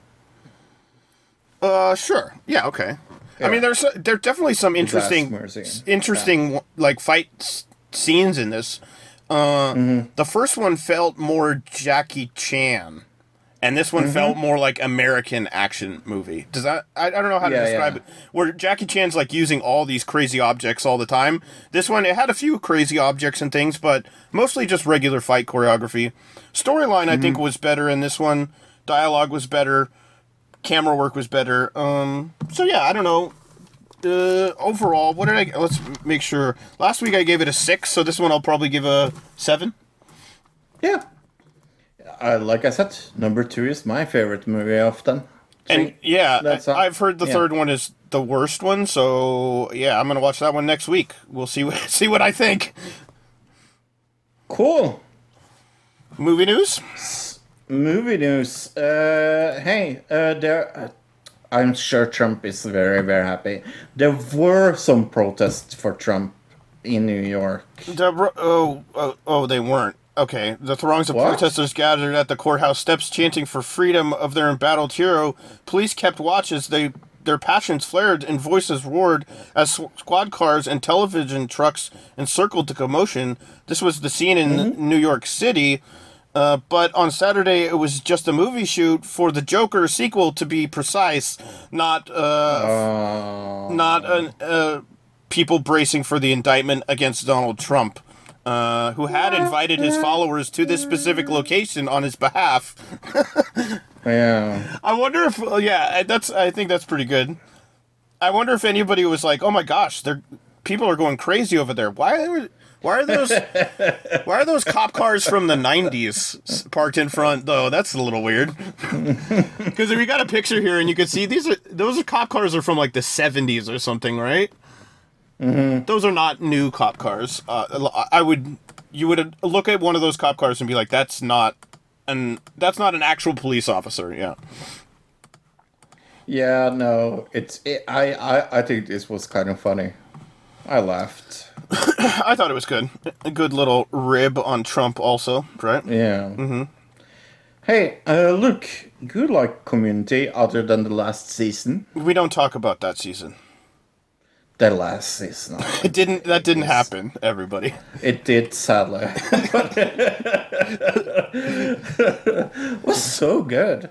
Community was so good. And then they should just and they didn't have to come back to do that either, because it wasn't it was like a few years later they came back to do that terrible season. One of the worst seasons of TV, if you ask me. But yeah, a Community movie would be fun. Yeah, there's still plenty of questions about an upcoming Community film. We still don't know for sure if Donald Glover will be in it, nor do we know the actual plot, although all signs point to the idea that things are on track for it to happen.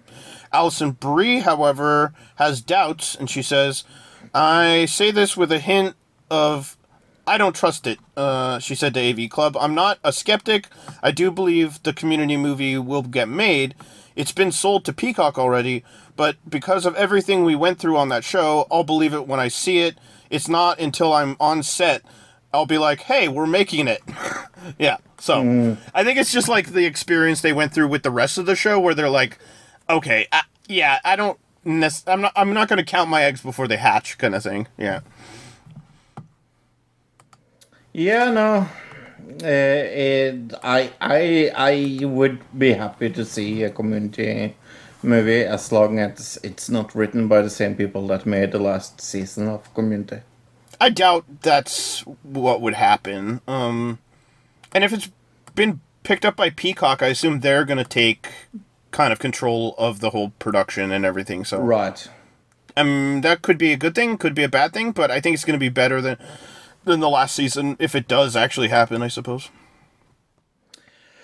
Okay, you don't play chess, do you?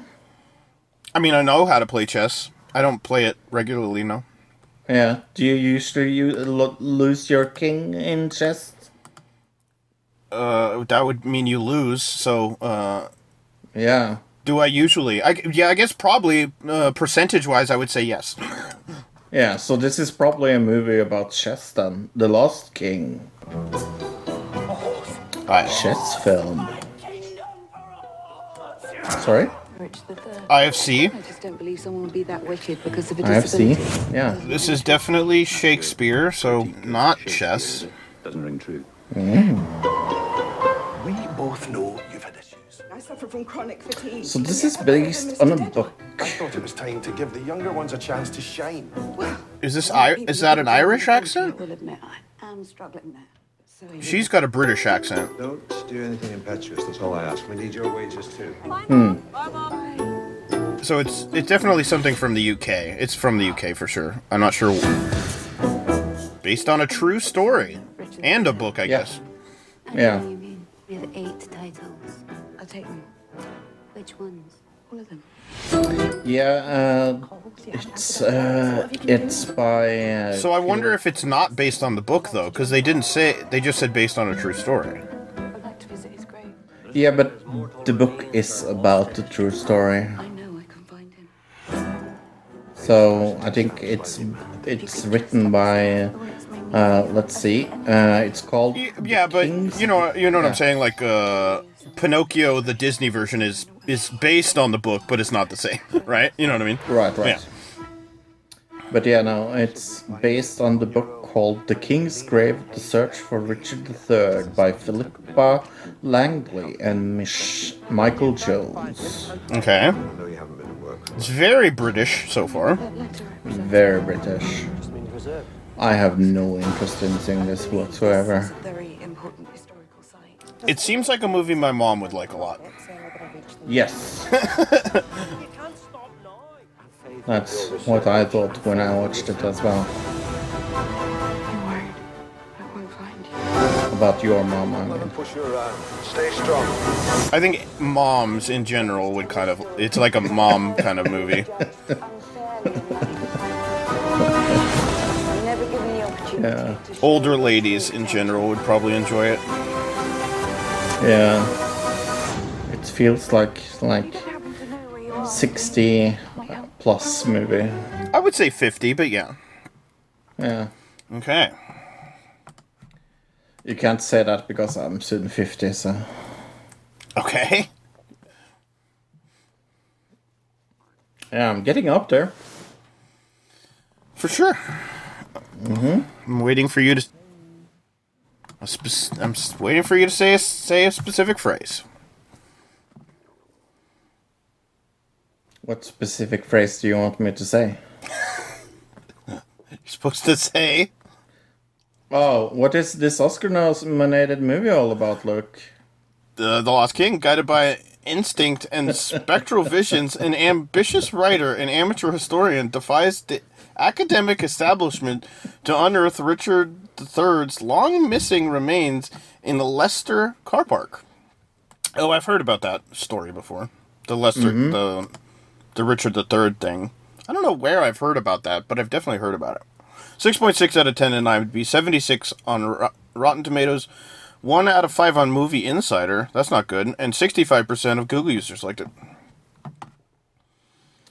A painful, turd attempt to commodify time team against budget judgment of frankly anyone who is aware of this moment in history. The development team must be scraping the barrel. That's a good 1 star if I ever see one. Okay. Maybe I should do a good one then. 9 out of 10. From Mrs. Sarah Bailey 23. Good to see this story made into a film. I have been a fan of this period of history for some time. What, like the 1980s? What? And was keen to see this film. The film didn't disappoint with excellent performances, good script, and excellent parallel between Richard III and the main character, Philippa. The only minor complaint I have is that Bosworth battlefield scene didn't appear to be filmed at the site despite its near proximity to the area. The story, both Philippa's journey and Richard III, deserve to be taken to the big screen. So, Mariam P says this is the most arrogant, self-serving, disrespectful film I've seen in a long time, and that's saying something. It's purpose that it's the true story, but the reality, this nonsense is farther thing from the truth. No doubt Langley contributed to the project immediately and played a key role in it, but she did not do it alone. She had a huge team of experts who lent their time, skill, and knowledge to this project. The Lost Kings betrays this college's researchers as bumbling idiots who wouldn't lend their time, skill to the project. Oh, that's funny. Unnecessary fiction, says RoboCop1. Rob O'Cop. I found this funny. to be an enjoyable and engaging movie until I watched Richard III, The King in the Car Park documentary from Channel 4, which pretty much dispelled many of the drama of this movie and turned the overall effect of The Lost King into a bad taste. Luckily replaced by an uplifting good spirits of the documentary, the movie felt it necessary to replace any interesting and captivating actual story with unnecessary fictional dramatic elements, which quite clearly from the documentary, which was made at the time of the actual events, never happened. Right. Yeah. And that documentary I really recommend. I also seen that. A Channel 4 documentary, huh? Because I've got another one here where somebody's talking about how they prefer that to this also, so. Yeah. I mean, Channel 4 is not known for, like, amazing quality content, so, yeah. Whatever do you mean? Channel 4 is so good. Also coming out, John Wick 4, with the price on his head ever increasing. Legendary hitman John Wick takes his fight against the high table global as he seeks one of the powerful players in the underworld. From New York to Paris to Japan to Berlin with Keanu Reeves. This has gotten an 8.4 out of 10 on Rotten Tomatoes, 94% on Rotten Tomatoes, 78% on Metacritic, and 96% of Google users liked this movie. I have heard it is the best one in the series, so I'm really looking forward to seeing this. Nice. Yeah, it's on my list, obviously. I just talked about that. Yeah. The tutor. Assigned an unexpected task at a mansion, a tutor finds himself becoming the obsession of his student who threatens to expose his darkest secrets. These are some interesting scores here. 7 out of 10 on IMDb, okay? 95% of Google users liked it, but 24% on Rotten Tomatoes. Ooh. So I'm going to go in there and look at the audience score real quick, just to... because that seems really weird, doesn't it? 81% audience score, so... it has Noah Schnapp from Stranger Things. Tori and Lokita. A friendship unites two youngsters who traveled alone from Africa to find themselves contending with the cruel conditions of their exile in Belgium. This is directed by Luc Durand and Jean-Pierre Dariant, both winners of the Gold Palm. So this looks very interesting. 7 out of 10, 88% on Rotten Tomatoes, 78% on Metacritic, and 69, very nice, like this percent on Google. The Last Sentinel, I was like, didn't this movie already come out? And there was a movie called The Last Sentinel from 2007, but this one's just called Last Sentinel, with no the. In the year 2063, unchecked and rampant climate change has caused temperatures and sea levels to rise catastrophically. Surrounded by the endless ocean, thousands of miles from home, 4 soldiers stand as the last bastion defending their homeland from an invasion by an enemy they have never seen. So Waterworld. 7.5 out of 10 on IMDb, 27% on Rotten Tomatoes, 2.5 out of 5 on Voices from the Balcony. Oh, yeah. It's got Kate Bosworth in it.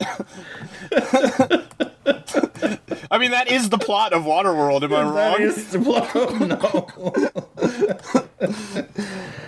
No. Well, let's talk about a Zach Braff directed movie. Okay. A good person. Allison is a young woman with a wonderful fiancé, a blossoming career, and a supportive family and friends. However, her world crumbles in a blink of an eye when she survives an unimaginable tragedy, emerging from recovery with an opioid addiction and an unresolvable grief. In the following year, she forms an unlikely friendship with two father-in-law and gives a fighting chance to put back her life together and move forward. Jesus Christ. Okay. Florence Pugh, Morgan Freeman, Molly Shannon, and Alex Wolff in it. Pretty big people. 7.3 on IMDb, 53% on Rotten Tomatoes, 49% on Metacritic, and 93% of Google users liked it. And like I said, directed and screened by Zach Braff. That sounds interesting. I don't know if that's a good thing or a bad thing. No. Right. School of Magical Animals. Ida attends a new school after her family moves. Her strange teacher announces that the pupils will receive a magical companion. This is sounding familiar. And Ida gets a talking fox named Rabat. When the animals are in danger, Ida teams up with the other kids to save them. Okay.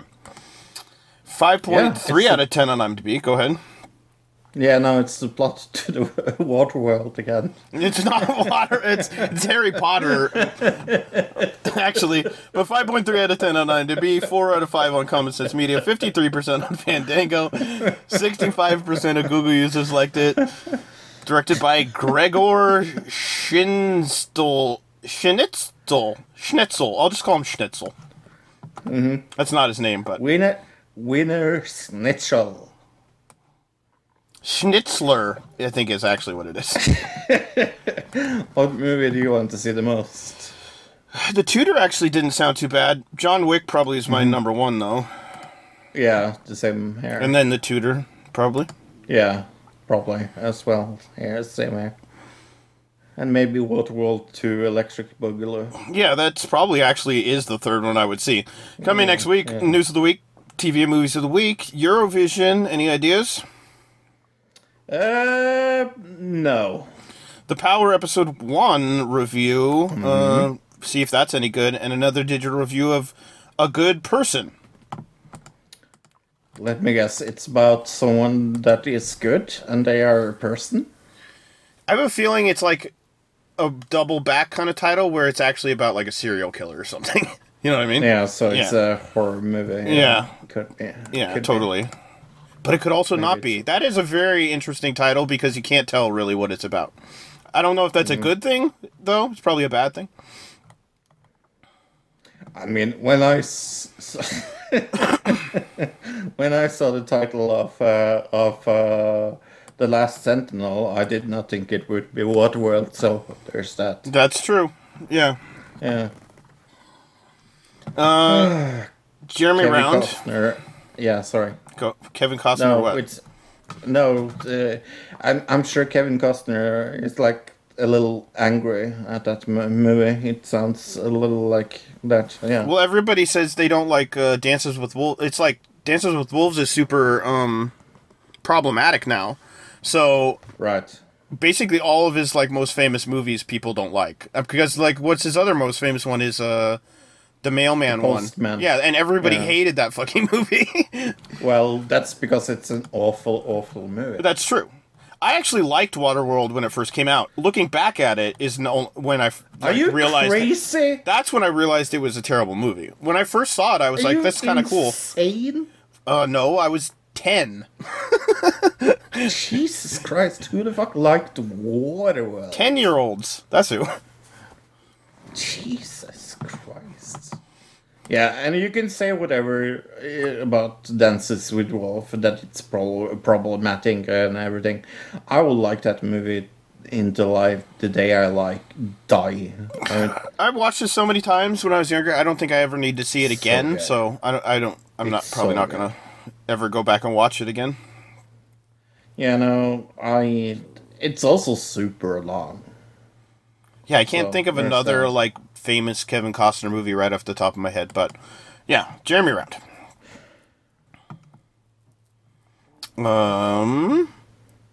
First Earth Day photo controversy. Did you see this? Oh yeah. So what happened here? I just saw this fact check, and I was like, what are they fact checking?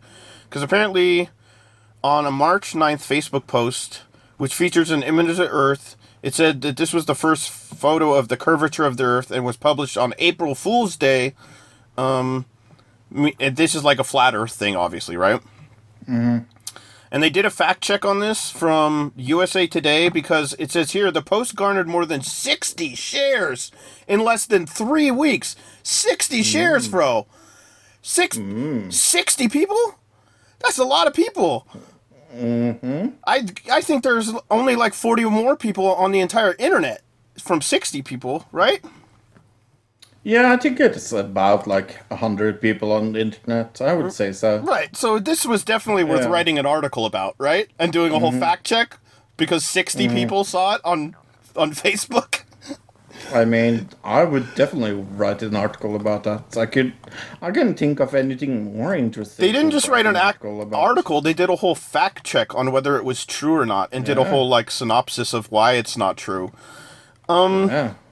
So important. Right. 60 people. I thought that was that was the only reason I added this is because it's like so stupid. Like it's such an overreaction to something that's like probably half, maybe even more of those people were like saw it and were like, this is kind of a stupid, funny meme or something like that. Right. Yeah. Well, I have seen hours and hours and hours and hours of Mr. Girl and Destiny controversy, and that is all I have seen on YouTube this week. Okay, I don't know anything about this, so you're gonna have to give me the rundown completely because I've got nothing to add. Right. So, Destiny is this pretty big streamer on the internet. I would say one of the bigger YouTube streamers out there. I would say controversial is a good way to put him. He's pretty controversial. He is kind of, I would call him left centrist politically. Mr. Girl is this totally insane guy that got famous, especially when Cuties came out. If you don't remember that movie from Netflix, and he got very popularized because he wrote an article where he's like, yeah, I had sexual interest in the girls that were 11 in that movie. I have no problem saying that. Yes, that is how he got famous. So that was kind of like he got banned on YouTube and things like that because of his take of Cuties, of course. Because holy shit, you shouldn't say things like that on the internet. But yeah, no, he was an arbiter of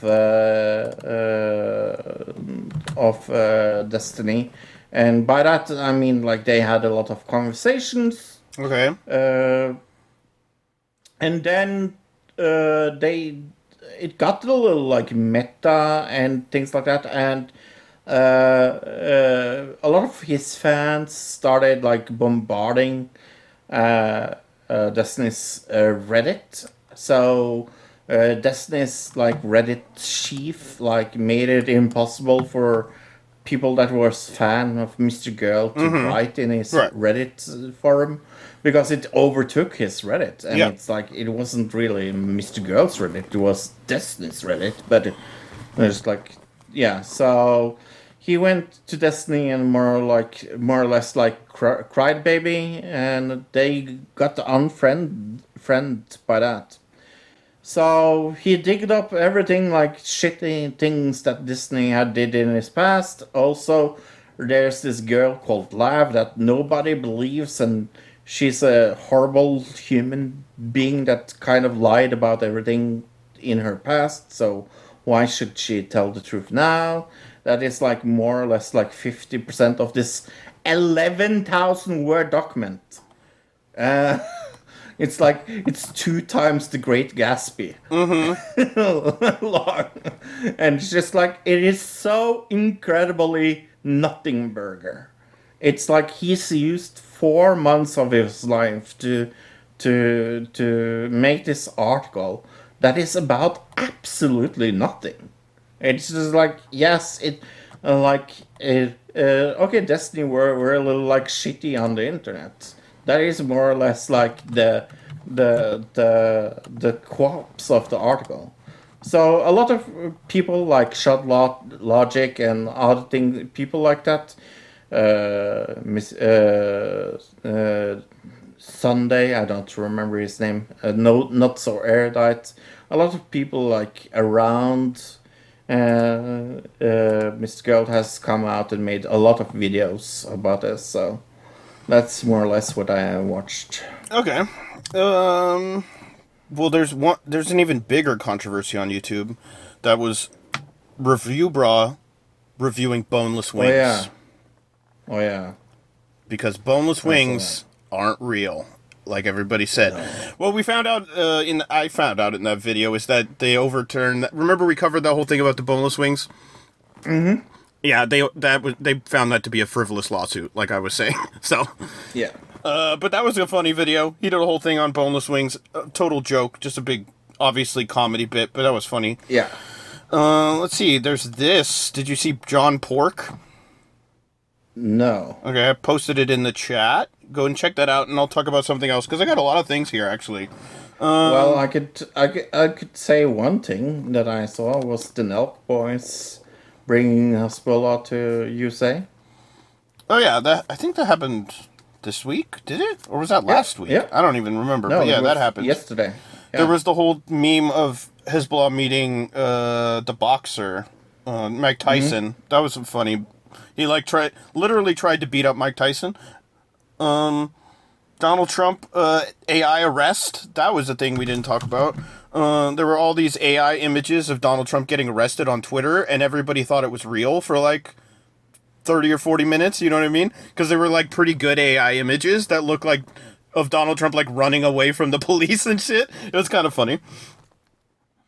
So yeah, did you check that out? Jesus Christ. So this is a virtual influencer. You've heard of virtual influencers, right? Yes. Named John Pork. It's a humanoid pig creature on TikTok. He's mostly big on TikTok and Instagram because obviously it's a photo app. It's really weird, and he's actually getting fairly famous also. So what we're seeing is like so weird. It's a humanoid pig, and mostly it's him like it's kind of like a vlog thing where he like goes to different places, sees different things, like meets different people, and takes pictures on Instagram. He's supposed to be like a travel influencer, kind of. It's really, but it's not, obviously, none of it's real. So it's very weird, but interesting, right? Yeah. Okay. Yeah. You don't like it? It's a little like Uncanny Valley, maybe? Right? Yeah. Yeah. I'm sure I like this. It's very strange. You know Linus from Linus Tech Tips? I know the name. I don't know that. Oh. Okay. Yeah. Mr. Girl thought that Linus, that is one of like one of Destiny's moderators was Linus from Linus Tech Tips. Oh, okay. So that was kind of funny when he understood that he made a huge mistake, and it said like Linus Tech Tips in the manifesto that he had written. Did you see the video of the Amazon driver delivering the package during like a police standoff? No. Okay, I'm post that. Maybe we'll wrap up with that. I think that's about all I had. Oh, there was the alpha debate on H3. I don't know if you saw that. I haven't okay, I'm going to say this. I have stopped watching H3. It's not a conscience thing. It's not a conscious. What I would suggest is you don't need to watch that whole show. They have 2 or 3 last months. I haven't watched it. They have a highlight channel, and I'll send you just the debate from that show, which is only like a little less than an hour, I think. Not like the whole podcast, and just watch that. And but yeah, he totally owned this alpha bro, like Andrew Tate dude. So that was the best part. I mean, I would just suggest watching that. It was good. Okay. So yeah. Oh, I feel like I had one other thing. I don't know what it is. I just have lost interest in their content. That happens sometimes. Yeah. Sometimes, but then sometimes there's one thing you want to see, or like one interview with a certain person, and I would suggest this is one thing you should definitely check out. There was the Trad Wives Shoe on Head video. That was also pretty good. Okay. Yeah, check that out. All right, we got this video here. I'm surprised you haven't seen this. No. but I think it came out like pretty much last week. Like I said, I have seen hours and hours and hours of people covering this one thing, right? I mean, the last few days I've pretty much been on my phone paying attention to that thing we're not talking about. So, all right, let's give me a countdown on this video. And by that one thing, he means Waterworld, by the way. Yes. Kevin Costner's Waterworld. We're at the end. I'm going to spoil the ending of Waterworld for anybody. He finds an island. That's the... Wow!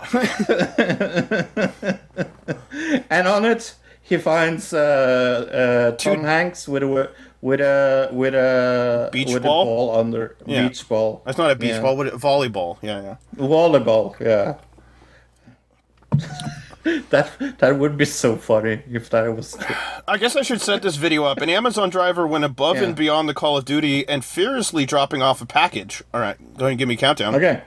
In 3, 2, 1, go. Amazon, hard at work. This is in the midst of a standoff. SWAT team members were reportedly engaged in a 24-hour standoff.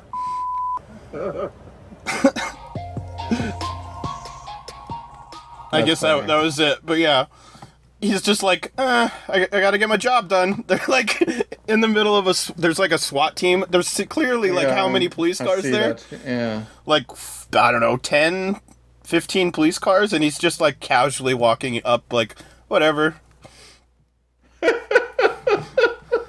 That's funny. Yeah, that's pretty good. Okay.